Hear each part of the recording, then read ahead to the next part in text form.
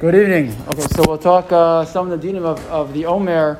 Some of you haven't gotten to speak about until now, so we'll talk just a little bit about the middle of Chazara. The Shulchan Aruch writes in Siman Tov Tzadi Gimel, Noagim Shalom Lisa Isha Ben Pesach LaAtzeres Adam Gimel VaOmer. The halacha that we know well, that no weddings take place during this time from now until Lag BaOmer. Of course, it's different if you have multiple minhagim. Some people only keep the Avelis Sefiras from Rosh Chodesh and on, so for those people, they do get married now. But the minhag quoted by the Mechaber is that there's no weddings from now until Lag BaOmer. Fine. Why is that? Because we know because this is the time that the Talmid of Rabbi Akiva passed away. This same exact time, so it became a Zman of Avelis for that exact reason. The truth is, it's not just the Talmid of Rabbi Akiva passed away. Many other things have happened to Am Yisrael during this time, the time of Sefira. That's the reason why we continue to say Avarachamim, even this past Shabbos. Right? We said Mekarash the Chodesh, and nevertheless we say Avarachamim because of other things, other tragedies that happened to Klal Yisrael during the HaOmer, and that's why we have the minhag not to get married.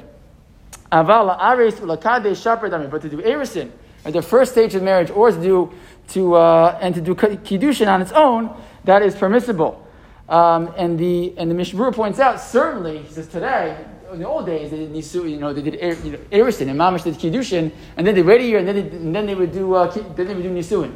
Because today, when people get married, to make a shidduch, he says that's certainly permissible. So today, to this very day, kids get engaged all the time. A student last night got engaged last night. People get engaged the entire HaOmer. That's certainly permissible. There's no issue at all to get engaged during the HaOmer, just not to make a party after. You don't have singing and dancing with music, but to become engaged on its own is totally permissible. Why is that? The concern, Shem Yikamenu Achar, right? When we're nervous, you don't get engaged. You might get engaged with somebody else. So therefore, it's totally permissible to get engaged during the HaOmer. That's not a shaila at all. What's interesting is that you don't find the Shulchan Aruch anywhere an issur of live music during the HaOmer. Where does that come from? So the Magen Avram quotes on this din of not getting married. So he writes that a person shouldn't get married. Also, a person is allowed to get engaged, but when they get engaged, you shouldn't have music and dancing.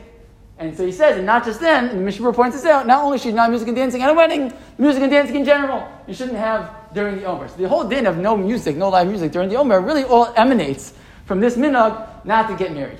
And it's important because it's important to know there are certain scenarios where people are allowed to play music. For example, a person who's a musician and they make money playing music. So they're allowed to play music during the HaOmer. Certain times, certain scenarios where things, the big discussion about can a person listen to music on the radio, listen on a recording as opposed to live music, a lot more kulas, a cappella, these types of things, because again, the whole din really emanates from the concern of Rikudim Mucholos. You're going to have people dancing and singing in a celebratory way. So that's already something very different. That's the din of the Magen Avram that he quotes here. But again, all that emanates from the minhag that we know, not to get married from now until Lag BaOmer, again because of the things that took place during this time.